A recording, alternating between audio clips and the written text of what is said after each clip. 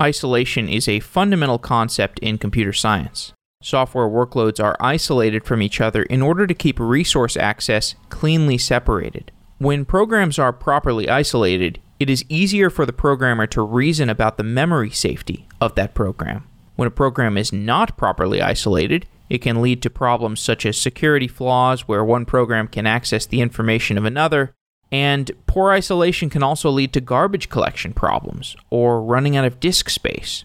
Isolation takes many forms, including individual processes, containers, and virtual machines. Techniques for isolation evolve over time, and a more recent technology that can assist with isolation is WebAssembly, which is an execution format that can run a variety of languages which compile down into the WebAssembly binary format. For previous episodes about WebAssembly, you can listen to many of the shows in our archives. Tyler McMullen is the CTO at Fastly, which is a cloud provider that focuses on edge computing systems such as content delivery networking. Tyler has written and spoken about WebAssembly in detail. He's been on the show previously to talk a bit about WebAssembly, and he joins the show for another episode about computational isolation and how WebAssembly presents new efficiencies for engineers that are looking to isolate their workloads. We talk about a broad range of topics, including WebAssembly. Full disclosure, Fastly, where Tyler works, is a sponsor of Software Engineering Daily.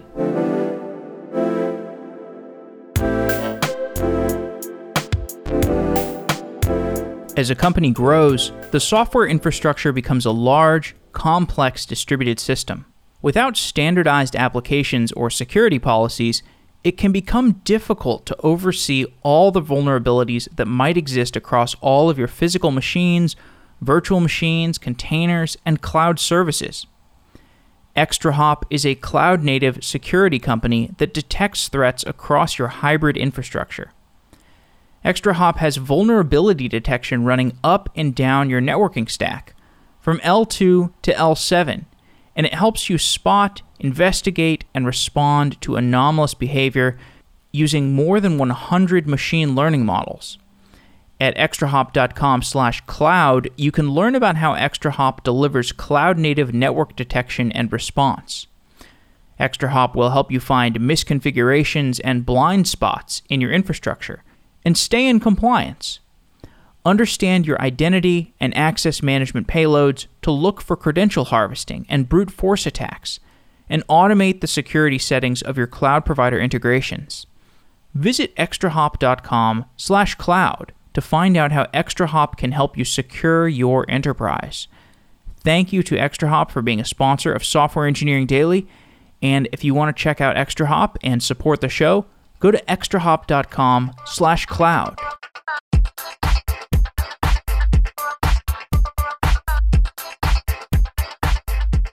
Tyler McMullen, welcome back to Software Engineering Daily. Thank you very much. Happy to be here. Today we're going to talk about isolation and WebAssembly isolation specifically, but let's start with just that computer science fundamental term. What does the term isolation mean? So I guess the way that I think about this is that isolation can actually mean a whole bunch of different things. And when you break down like the different parts of computer science, that actually like breaks out into even more different variations for what it can mean. So, if you've seen my like the couple talks I've given about this, like, for instance, in like control theory, there's a concept of isolation. That's obviously not what we typically mean when we're talking about it, as it refers to, say, like web applications and so on. So to me, it kind of like fundamentally breaks down into like two primary different ones. One of them is resource isolation. And so when we talk about, say, like containers, typically what we're talking about is actually this concept of resource isolation, meaning that you're running some sort of code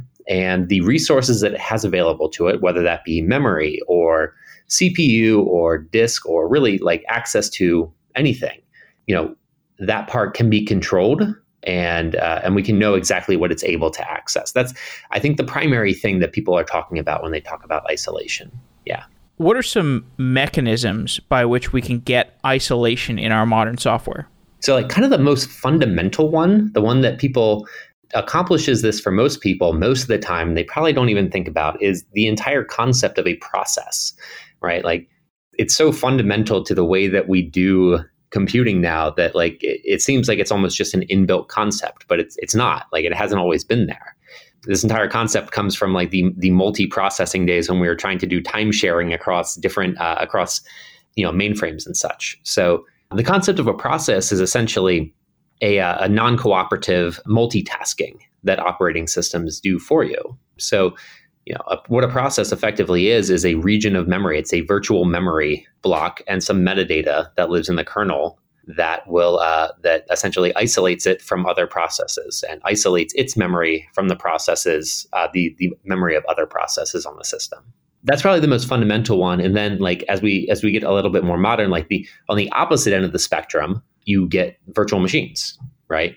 And what is different about these is that they're essentially attempting to isolate a different set of resources, right? So virtual machines take a very different approach to attempting to isolate software, whereas processes are like a kernel level, I'm keeping this virtual memory separate from this other virtual memory. Virtual machines are kind of they're really trying to make it like so that you are emulating an entirely new computer effectively is what's happening there. And then on the far other end of the spectrum, you have virtual machines in a different sense. So this is like virtual machine, like the first one I'm referring to there is like, something like VMware. And then we use virtual machines in a different way, which is when we're talking about things like the JVM, right? The Java virtual machine is a different type of virtual machine. And so that's attempting to do isolation, not necessarily in the form of a process, but in the form of emulating a different type of processor. It's a really hard thing to explain now that I think about it. As I'm trying to work through how to explain all these different forms of isolation, like we use this term in so many different ways to mean so many different things. But fundamentally, what it really comes down to is that you have multiple different programs running on some set of hardware and you want to keep them separate from each other is effectively what we're talking about. One reason we want to keep them separate from each other is that security issues can result from failures in isolation. Yeah. Why is that? Well, so I think that comes up from several different places. One of them, like kind of the most obvious one, is that if you're running code that you don't trust, that doesn't come from a trusted source, right? And you don't have a way to isolate that, to keep it separate from the other things that are running on the machine, or even from the system that is running that code itself, that can obviously be like a really large problem, right? Like, that code can break out of whatever sandbox it's in. If it can break out of whatever sandbox it's in, it can really cause like some serious devastation there. The other way that this comes up is code that you do trust that has a bug in it, that has like some flaw in it, right? And so even in the case where you do trust the code, like if someone does find a way to penetrate that code, it could actually like, if you don't have isolation in place for that system, that could mean that the attacker could actually break into other parts of your system as well. So like even in the case where you do trust the code, like isolation is a pretty important concept. You've touched on the importance of isolation in the context of multi-tenancy. So multi-tenancy can let us run two workloads on the same host. Maybe we're talking about, I guess we could say multi-tenancy in the context of two processes running on the same host, but I think generally we're talking about multiple virtual machines or multiple containers. These are multiple things that sort of look like an operating environment running on the same host. What's the relationship between multi-tenancy and isolation? Yeah. So I think multi-tenancy is in fact just a form of isolation. And in this case, usually what people typically are talking about when you refer to multi-tenancy is it's not just about a process or anything like that. It's really about making a user feel as if an entire system is just them running on it. And I think that goes beyond a process. It also goes back to data layers and things like that. So, for instance, like one of the very earliest things that we had to do at Fastly is that we took Varnish, right? So Varnish is a big open source proxy, reverse proxy for HTTP. And so the way that Varnish was originally designed was not as a multi-tenant system, right? So it was designed such that it was expected that you were running this thing on your own hardware in your own data center. And with that came a bunch of decisions. So for instance, it was simple things like, only one configuration could be loaded at a time, right? So that's obviously like, you need to have multiple different configurations loaded if you're going to be a multi-tenant system. But it also comes down to like, some different decisions that you make in the software engineering itself. So error handling, I think, is an interesting aspect of this. So for instance, in like the original version of Varnish, if you had certain types of errors in your configuration, this would result in an assert being thrown inside of the server. So the entire server would crash, which if it's just your server, that might be an acceptable thing to do. However, if you're a multi-tenant system, then a configuration having an error resulting in the entire server crashing would be like a pretty big problem, right? So really multi-tenancy is about making it feel as if everyone is entirely separate when in fact you are all running on exactly the same hardware and software for that matter.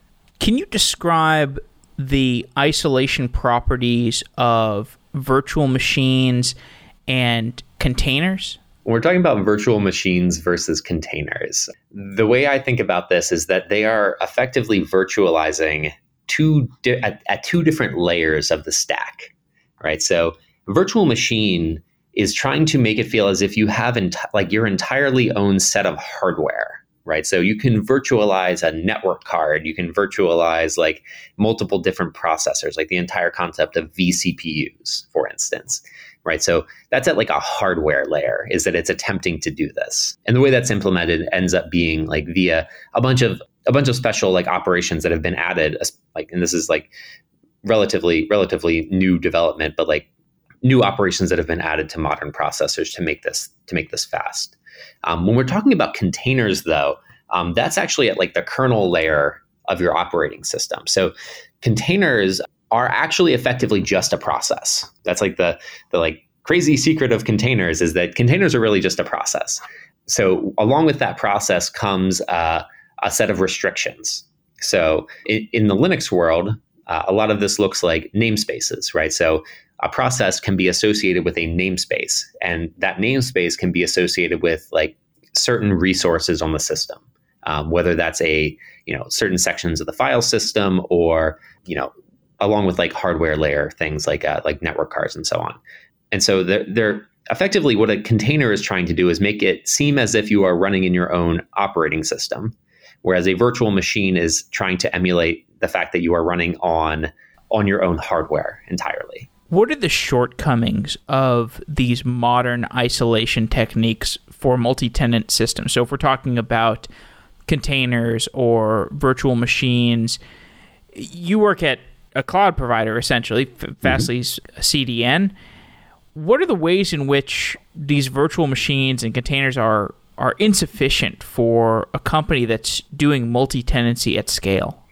Yeah. So depending on like the way your company works and the way the cloud provider works, some of the existing technologies for this are actually perfectly sufficient.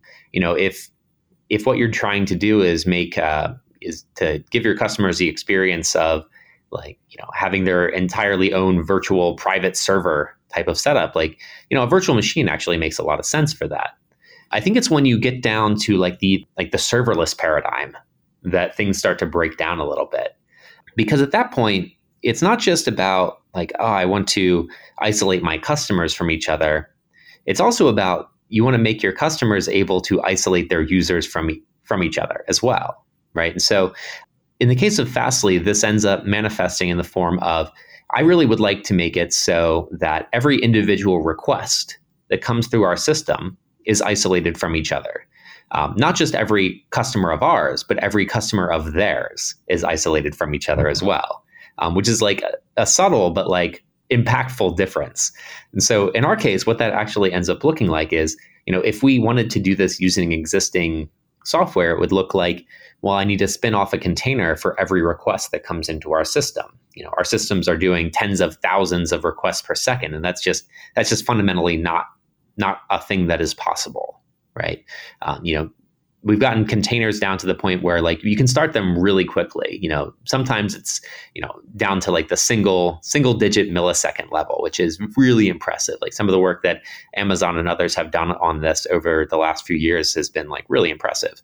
But when you consider that a request flowing through a Fastly system is typically processed in under 1 millisecond, you can see how that kind of falls apart, right? And so that's kind of how we've ended up on trying to find a different way to do this isolation.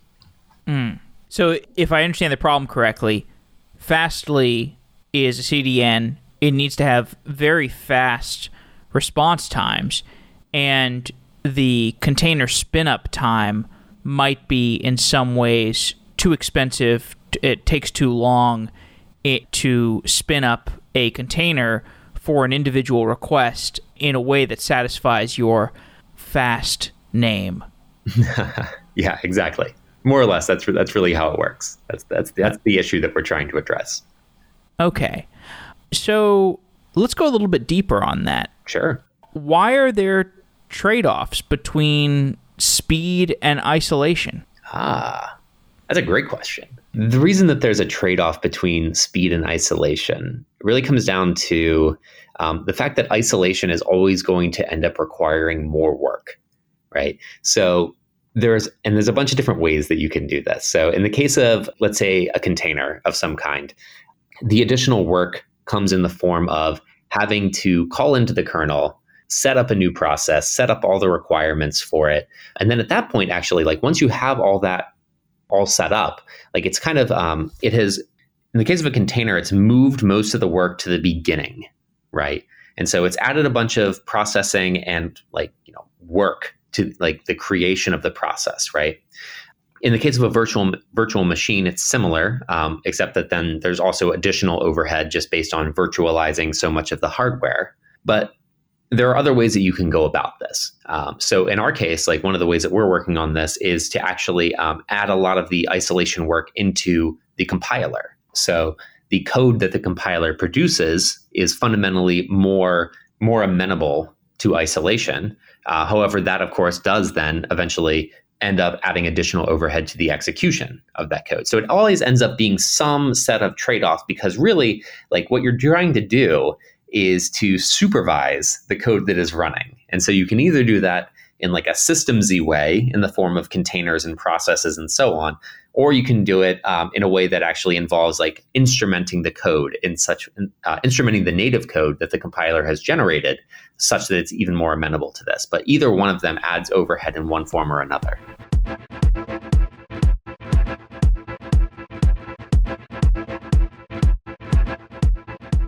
Cruise is a San Francisco-based company building a fully electric self-driving car service. Building self-driving cars is complex, involving problems up and down the stack, from hardware to software, from navigation to computer vision. We are at the beginning of the self-driving car industry, and Cruise is a leading company in the space. Join the team at Cruise by going to getcruise.com/careers. That's getcruise.com/careers. Cruise is a place where you can build on your existing skills while developing new skills and experiences that are pioneering the future of industry. There are opportunities for back-end engineers, front-end developers, machine learning programmers, and many more positions. At Cruise, you will be surrounded by talented, driven engineers, all while helping make cities safer and cleaner. Apply to work at Cruise by going to getcruise.com/careers. That's getcruise.com/careers. Thank you to Cruise for being a sponsor of Software Engineering Daily.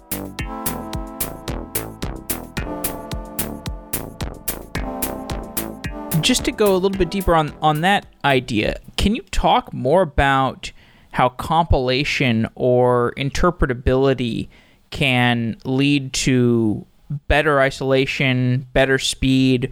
Why does compilation and interpretation fit into this conversation about isolation? Yeah, no, this is like a really fun part, and that's what I spent the last like 2.5 years on. So Okay, so if you consider virtual machines and containers and so on, one of the assumptions that they have is that you're going to provide them some native code that is already compiled.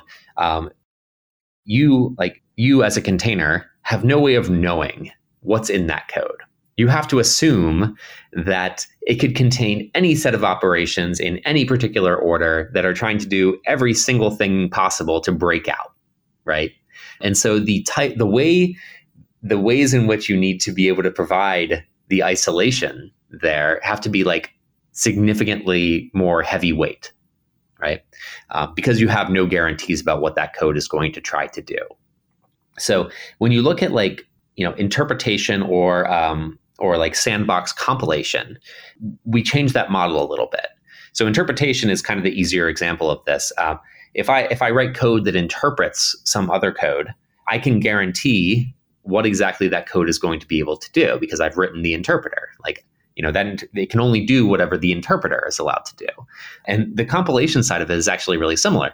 So if I'm doing the compiling to native code, I get to say what code I will actually generate. So for instance, if we're worried about, a user uploading code that attempts to make some sort of syscall into the kernel, and I don't want to let them do that, let's say.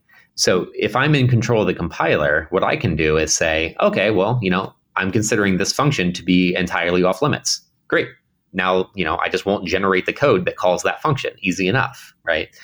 But in the case of, again, containers or something like that, that code might be attempting to call whatever it wants. And so you have to put other sorts of safeguards in place to prevent it from doing so. Okay, great. Let's begin to talk about WebAssembly. How does WebAssembly isolate workloads? So there's a couple primary different ways that WebAssembly isolates workloads. I like to think of them as one is control flow. It's a control flow side of things. And the other one is the memory side of things. So in WebAssembly, any memory access is expected to be bounds checked. The amount of memory that you have and the amount of memory that you're allowed to access are very explicit in WebAssembly. So essentially, if you're running a bunch of WebAssembly programs and one of them tries to access memory that is out of bounds, according to the WebAssembly spec, that is guaranteed to be caught, which takes care of a lot of vulnerabilities that native code systems typically run into. It also potentially adds quite a bit of overhead, but we have some tricks for dealing with that. The other one is in the form of control flow. So this looks like this is actually one of the more interesting parts of WebAssembly. So unlike native code, or in the typical way that processes are handled, WebAssembly separates the code from the data entirely. So if you think about the way that a process works, a process has a bunch of virtual memory. And the way that a process starts is that the kernel allocates it some virtual memory, it gives it its space, and then loads the binary code into that virtual memory and then tells the processor to jump to a particular location in there, right? And so what that ends up meaning is that the code is able to access itself ultimately, right? And so this entire concept ends up leading to a wide variety of different vulnerabilities in modern systems. WebAssembly attempts to sidestep that entirely by making it impossible for the code to refer to itself. So any memory accesses you're making in WebAssembly actually refer to a different set of memory. It refers to this concept called linear memory, which is considered to be entirely separate from the code, which ends up meaning that for instance, jumping to, one of the big ways that some of the big ways that that native code tends to go wrong is that you end up jumping to arbitrary locations within memory, which ends up letting you do all sorts of shenanigans. And so WebAssembly entirely sidesteps that by basically going nope, you can only call functions that are actually functions, and you can only jump to locations that have been explicitly set aside as places that you're allowed to jump to. Likewise, the code cannot read itself and cannot modify itself in any way. So it does a bunch of things in order to prevent the types of vulnerabilities that we see in modern native software. Yeah. So you're talking about code that can read itself or can look at itself. I think that term is called reflection, or at least in the Java world, it's called reflection. What kinds of issues result from a program being able to observe itself? Oh, yeah, that's fair. Yeah, so reflection is part of it. It's interesting that it's like a slightly different concept, because reflection, when you're talking about something in like the Java world, is referring to like the ability to modify or the ability to observe the like the AST, the syntax of the program that you're executing. Whereas in this case, what we're talking about is like the actual native code, right? Like, so we're talking about like, like assembly operations, right? Right. Similar though. It's like and can actually lead to similar vulnerabilities as well. But so I guess just as like one example, one of the big and like scarier vulnerabilities that like C code, for instance, typically has or can typically be attacked with is something that's referred to as return-oriented programming. And so what this refers to is essentially you set up the stack of the program such that you return to locations that are not actually call sites. So this is a weird concept, but essentially what this lets you do is to say, I'm actually going to return, I'm going to, like, when I hit the return of a function, I'm actually going to go back to a place. I'm going to go to a place in the program that I didn't actually call it from. And so what this means is that I could actually use this to jump to a location in a different function that's in the middle of the function, for instance. And if you can set up a chain of these, what it can let you do is essentially like have a bunch of these different widgets that do different small operations, and you can chain them together to accomplish larger attacks against the system. It's a really hard concept to explain, but all of these sorts of attacks are actually completely mitigated by WebAssembly because you can't jump to specific locations. You can't jump to arbitrary locations within a WebAssembly program. Everything has a very structured control flow to it. There's no concepts of jumps, for instance. Yeah. Likewise, things like function pointers, which are also often abused, right? In C, in native code, a function is really just a location in memory. In WebAssembly, a function is a very well understood concept. Functions have an index, and you can't just jump to an arbitrary location and pretend that it's a function. Yeah. This way of operating in the WebAssembly runtime, we did a full show on, you and I, the last time we spoke was mostly about the WebAssembly runtime. So in this new WebAssembly runtime, are there any engineering problems that are kind of unsolved engineering problems? Like, is there anything, if we want to get the safety guarantees that we're talking about, is there anything that's unsolved in terms of trying to achieve them? Yeah, for certain. I think probably the biggest unsolved thing that we're still working on right now is making it safe for WebAssembly to interact with the outside world. So essentially what I'm describing here is if you want to say like run a WebAssembly program either in your browser or on a server somewhere. At the moment, and especially even earlier than now, there wasn't really a standard way to do that. And so what that ended up meaning was that everyone was kind of inventing their own way, right?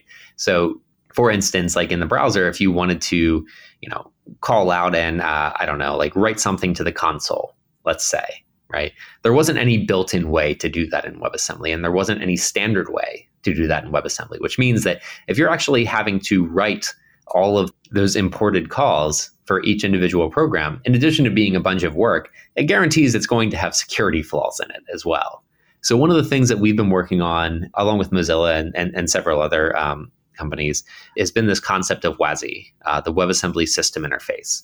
So this is kind of the first attempt at creating like a standard set of modules that use a capabilities-based security method in order to kind of make a standard interface, essentially, to let programs interact with the outside world.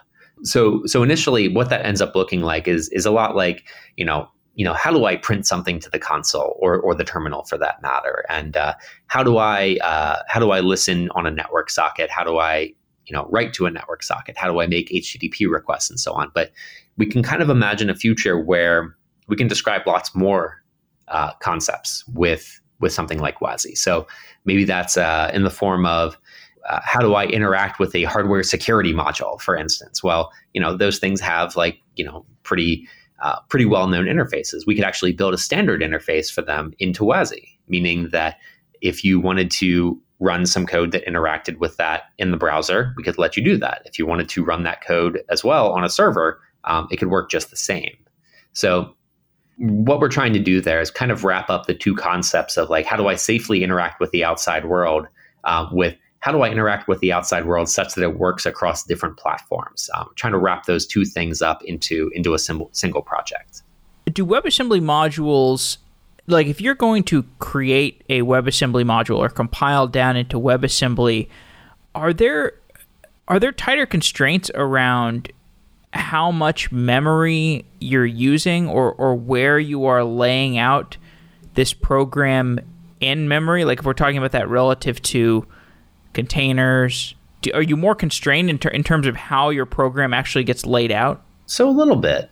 So WebAssembly at the moment, I think where you're going with this, and I think this is probably the biggest constraint, WebAssembly programs currently only really have the concept of 32 bits of memory. So pointers are 32 bits, and what that ends up meaning is that the maximum amount of memory that you can use for one of these programs is about 4 gigabytes. That's probably the biggest restriction at the moment. And of course, if you're trying to do anything that is doing, say, like a computed goto, if you're familiar with like the concept of a computed goto in C or assembly language, that's clearly not going to work in WebAssembly either. So there are some restrictions, but the restrictions that exist are actually not nearly as bad as one would expect. Despite the fact that WebAssembly gives you those concepts like structured control flow and linear memory and so on, it turns out that we can, using those, actually still emulate the vast majority of the types of programs that people want to execute. Can you tell me more about how WebAssembly memory management works? Sure. So WebAssembly memory is, again, like this concept of linear memory. That is a different thing than virtual memory because linear memory doesn't have holes in it, which is like kind of a big thing in virtual memory. So if you're familiar with virtual memory, like it's, you have 64 bits, you have a 64-bit like virtual memory space. It's actually, 48 bits on most modern hardware, but that aside. So you have the 64 bits of space, and that virtual memory, only some of it, only a very small percentage of it at any time is actually mapped to physical memory, right? And so that leads to like interesting problems where, you can get seg faults and so on. So WebAssembly takes a very different approach with this linear memory. So WebAssembly memory starts at 0 and grows upward. It only ever grows upward. You can't have holes in it. And the primary reason for that is for like making bounds checking cheaper. But regardless, it actually it makes the entire concept a lot more simple as well. So it starts at 0 and it's organized into pages. Pages in WebAssembly are 64 kilobytes large. If you want to grow the memory, there is an explicit grow memory operation that happens in WebAssembly. And so you grow that, you can grow it 1 page at a time, you can grow it more, and it can go all the way up to about 4 gigabytes. So the way, interestingly though, like for typical programmers, the way that you interact with this is actually no different though than the way that you would interact with memory in any other like language, right? So if you're writing in C, for instance, like you would still just call malloc, and the WebAssembly runtime that you're using has a way of emulating, or not even just emulating, but implementing malloc to use linear memory. So for instance, the way that this works inside of Lucet along with WASI is that if you want to allocate some memory, you just call malloc. Malloc actually runs inside of the sandbox, and malloc goes, okay, do I have enough memory in order to give this allocation to the user? If I don't, what I will do is call the special WebAssembly grow memory function. And in that case, that grow memory function pops out of the sandbox back to the host, which will then go, okay, well, is this user allowed to use more memory? If they are, then great. Let me just give them another 64 kilobyte page. If they're not, then it lets us make the decision to say no or terminate the sandbox entirely. So what's neat about WebAssembly's memory management model is that it gives you very granular control over it. It lets you have, a lot of control over exactly like what the users are allowed to do.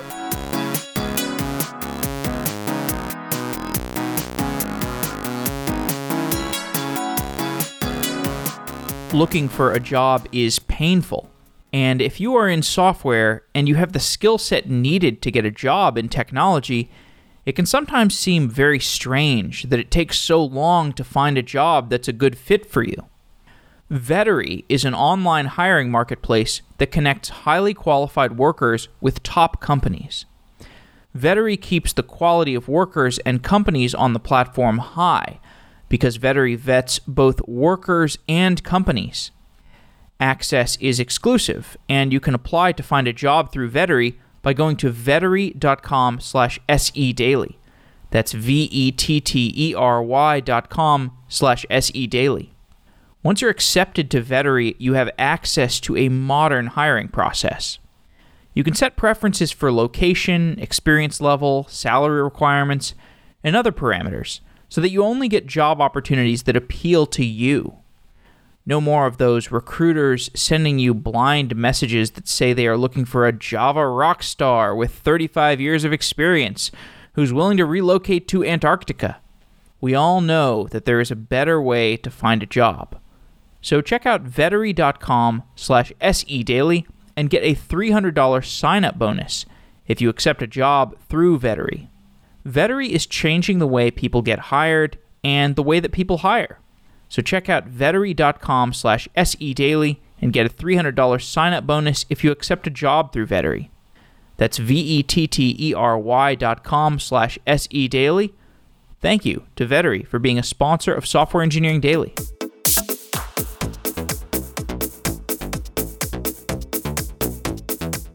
When you're thinking about this from the perspective of a cloud provider, so in the container world, when I talk to people at cloud providers and they're talking about scheduling containers onto big clusters of machines, they just think of their cluster of machines as a bunch of places where they can just throw these different containers, and and then these containers will be subject to the kind of isolation flaws that you mentioned earlier. In the WebAssembly world, I'm imagining just a series of linear memory situations. I guess you could kind of have you could do like round robin to get your as your users are scheduling WebAssembly programs. You could have some interesting bin packing questions across your different linear memory segments. But I guess I'm just wondering, if from the point of view of a cloud provider, when you start scheduling WebAssembly workloads onto these machines in a linear fashion, what kind of isolation benefits do you get? Like if I'm a cloud provider and I schedule my workloads into WebAssembly modules instead of containers, what am I getting out of that? Yeah. So again, I think a lot of what makes this better is the granular nature of it. Again, a container, you're kind of trying to emulate like this whole idea of like having your own operating system that you're running inside of. And again, a container is really just a process, right? And so you have like a very clear way to execute that process, right? So you can move a process onto a machine, and that's about it. Like, and then you can do the scheduling within that machine. WebAssembly gives you a like much more granular control over how this works. So, one way we might do it is to say like, all right, well, I have a bunch of processes running on one machine that are all executing these WebAssembly modules, right? And so within each one of those processes, I might have a set of threads, which are also allocated to executing these WebAssembly modules, right? So I might have, 16 threads in this process, 16 threads in another process, and I know that I need to execute this WebAssembly module. So I could actually farm it off to any one of these, and I could assign it to any individual thread in there. Likewise, though, given that we control the compilation of these, like the native compilation of these WebAssembly modules, what we can actually do is make it so scheduling is a much less hard problem for us, because we can say like, okay, well, at this point in the program, I can actually inject some code that says, hey, if you're still running at this point, maybe we should let someone else run on this thread. So this is like a cooperative multi-threading setup. So we can actually enforce cooperative multi-threading into this, where we can essentially go like, okay, like this WebAssembly module runs for a while, and then it's going to do some IO work. So it's going to pop off of the thread and let someone else use it for a while. So we get this like very granular, like down to like, individual milliseconds and even less ability to control what is running and where it is running and what it has access to. That's, I think, probably for me, like the biggest difference there. But ultimately, like, containers or virtual machines or WebAssembly modules, like they're all really trying to accomplish the same thing here. They're all trying to be scheduled to be as efficient as possible while also keeping them as isolated as possible. How fast is the WebAssembly stack improving? And the reason I asked that question is because I just remember this blog post I saw from, I think it was from Till Schneiderite and Lynn Clark, where they mapped out the state of WebAssembly, and there was like 50 different regions in the WebAssembly stack, and they all had like variable states of maturity. Sure. So I'm just wondering how it's maturing. Yeah, it's a great question. First of all, I love Till and Lynn. They're like great human beings and excellent engineers as well. So first of all, shout out to Till and Lynn. So regarding like the maturity of the whole WebAssembly ecosystem, for that matter, man, it is like the speed with which it is improving is actually kind of terrifying to me. So we've been running a bunch of benchmarks and such lately against like Lucid and other compilers and runtimes, and like for a lot of the benchmarks, we are within striking distance of native speed, which is for how young CraneLift and Lucid and WasmTime and all of these projects that are working together, for as young as they are, like that's to me super impressive. Like I'm really pleased with how well that has gone. On the other side of things, you have like the languages themselves that are compiling to WebAssembly. And that one is an interesting mixed bag. Like we have some that are improving really rapidly and have gotten to like production quality within a shockingly short amount of time. So I think that Rust and C and C++ are like some great examples of this. Rust in particular is like, the WebAssembly code it produces is efficient and it works, right? Which has been pretty awesome to use. But there's still so much work to do there. And so much of it actually comes down to the WebAssembly standard itself, and how quickly we can get new features standardized that allow new languages to use it. The big one in the future for this is built-in garbage collection in WebAssembly. So if you think about the types of languages that people typically want to run inside of a browser, and B, the fact that browsers already have garbage collection built into them. One thing that is intended to be built into WebAssembly eventually is the concept of like garbage collection primitives. So we could say, hey, this is an object that needs to be garbage collected. Okay, this object is now garbage, for instance, like as two of the small operations involved with that. What this would let us do is to make it so not only do we allow much more dynamic languages into WebAssembly, but also they could show up and not have to bring their own garbage collection with them, because each of the WebAssembly runtimes would be required to implement their own garbage collection and make it as efficient as possible. That's, I think, one thing that like when we get to that, I think we'll see so many more languages come on to WebAssembly. I'm really looking forward to that one personally. You were talking about the benchmarking process for understanding the state of WebAssembly. Tell me more about that benchmarking, and I think you said that the benchmark is how fast WebAssembly code runs relative to native code. Yeah, that's how we benchmark ourselves anyway. That's not how everyone does it. If you're running in a browser, that might not be the best benchmark for you. You might be comparing it. And so, by the way, that's like native x86. Oh yeah. Assembly Absolutely. Code? Okay. Yeah. So the way that we typically do that is that we will take a C program or a Rust program or, whatever we would like with that, and we'll compile it with a normal compiler. Maybe it's Clang, turn on optimizations and produce native code with it. And then we will take the same code, compile it to WebAssembly, and then compile that with Lucid, and then run that and just compare them directly. And so we have... Sorry to interrupt you. I should define this earlier. What is Lucid? Yeah, sorry. So Lucid is the open source compiler and runtime for WebAssembly that we at Fastly have developed and open sourced earlier this year. Okay. So we take the native code that we have compiled, and we take the code that was compiled to WebAssembly and then compiled with Lucid to native code that way, and then just compare the execution time of each of them. And so there's some things that in WebAssembly are kind of fundamentally always going to be a little bit slower, at least until we can find clever ways to optimize them. One of those is things as simple as like function pointers, which can affect like dynamic dispatch within languages. Those are always going to be a little bit slower because they need to be type checked before we will allow you to call them. Likewise, certain types of memory accesses are always going to be a little bit slower. And a lot of that really comes down to just the safety guarantees that WebAssembly provides for us. And I guess we consider those to be worth it. But in regardless of those two things, we're still at this point getting within spitting distance of like the native code speeds as well, which I think is like a pretty impressive thing. Yeah.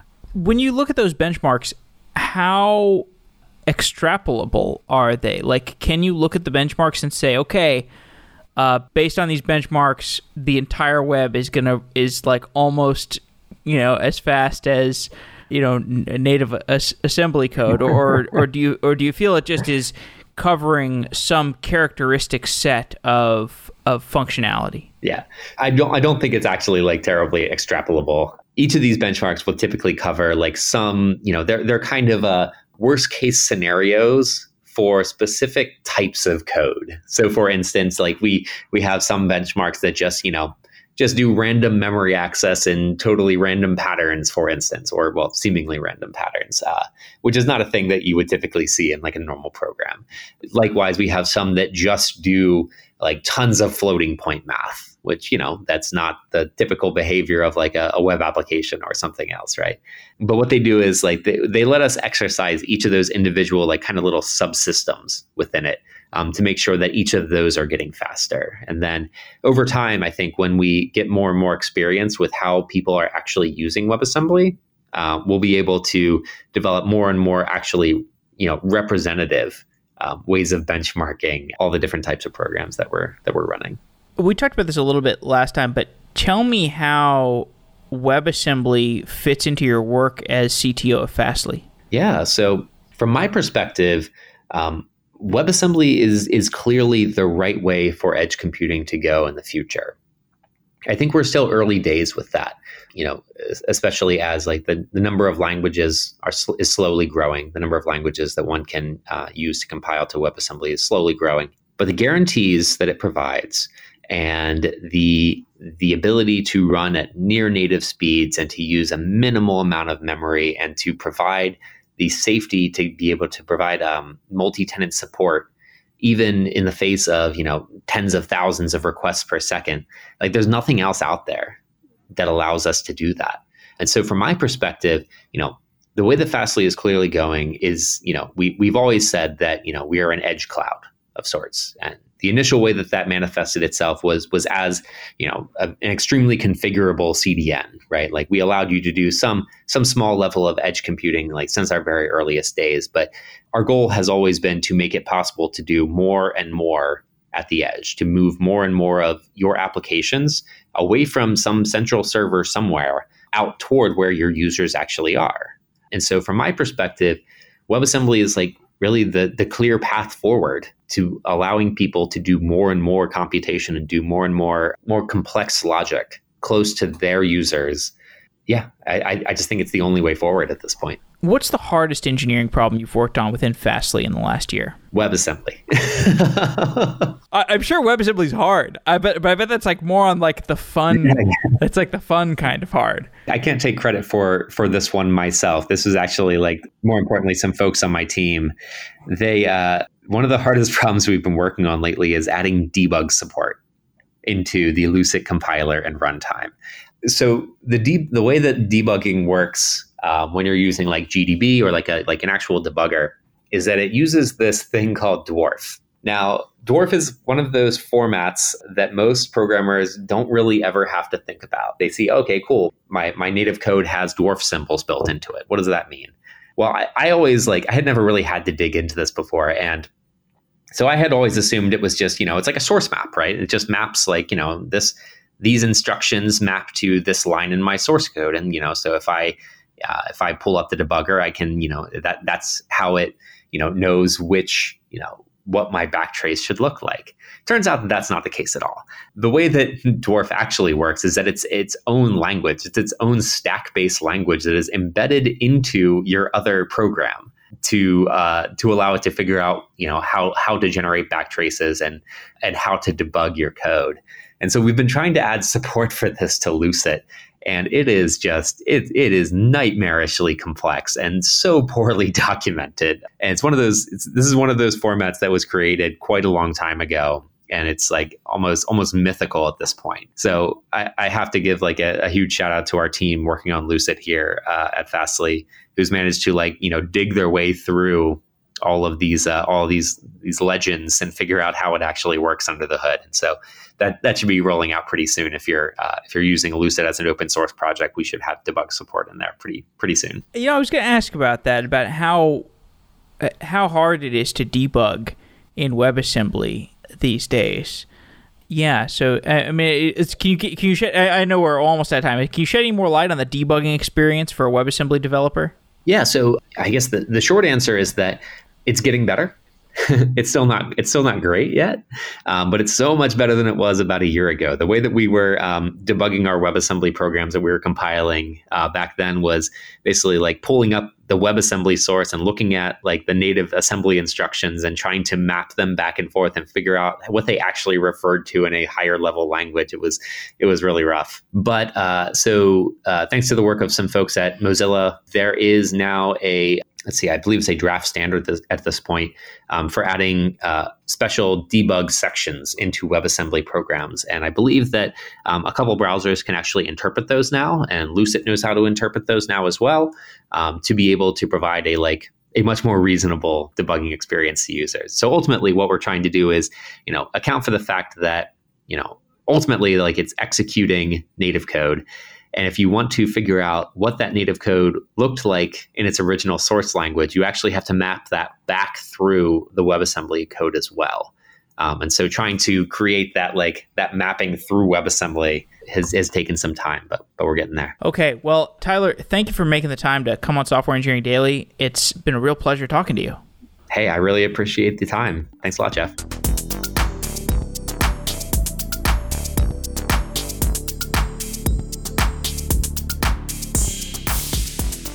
Software can improve our lives, but the business motivations of software sometimes conflict with user desires and may hurt us instead of helping us. Rehack is a reverse hackathon that uses humane design to tackle this conflict. Rehack is devoted to making today's technology healthier, fairer, and more humane, with as little business compromises as possible. How can our software improve our psychological state rather than stressing us out? How can we redesign our software products to make social interactions more productive and enriching instead of introducing feelings of isolation and inauthenticity? Rehack emphasizes humane design, usability, and positive mental health. Rehack is being hosted by Princeton University this November, and they're looking for sponsors who are interested in supporting their mission. For $500 to $3,000, your company can support Rehack with resources for the hackathon. Event specifics can be found on rehack.co. That's rehack.co. Rehack hopes to use higher-level product thinking, UI and UX design, and human-computer interaction to find ways to improve today's tech products. I'm a fan of what Rehack is doing, and I think it's a great idea for a hackathon. I think it's very positively motivated, and if you can sponsor them, they could really use the help. Go to rehack.co to learn more about Rehack and details on how to support them. Thanks to Rehack for being a friend of the show, and I look forward to seeing the awesome projects that come out of Rehack.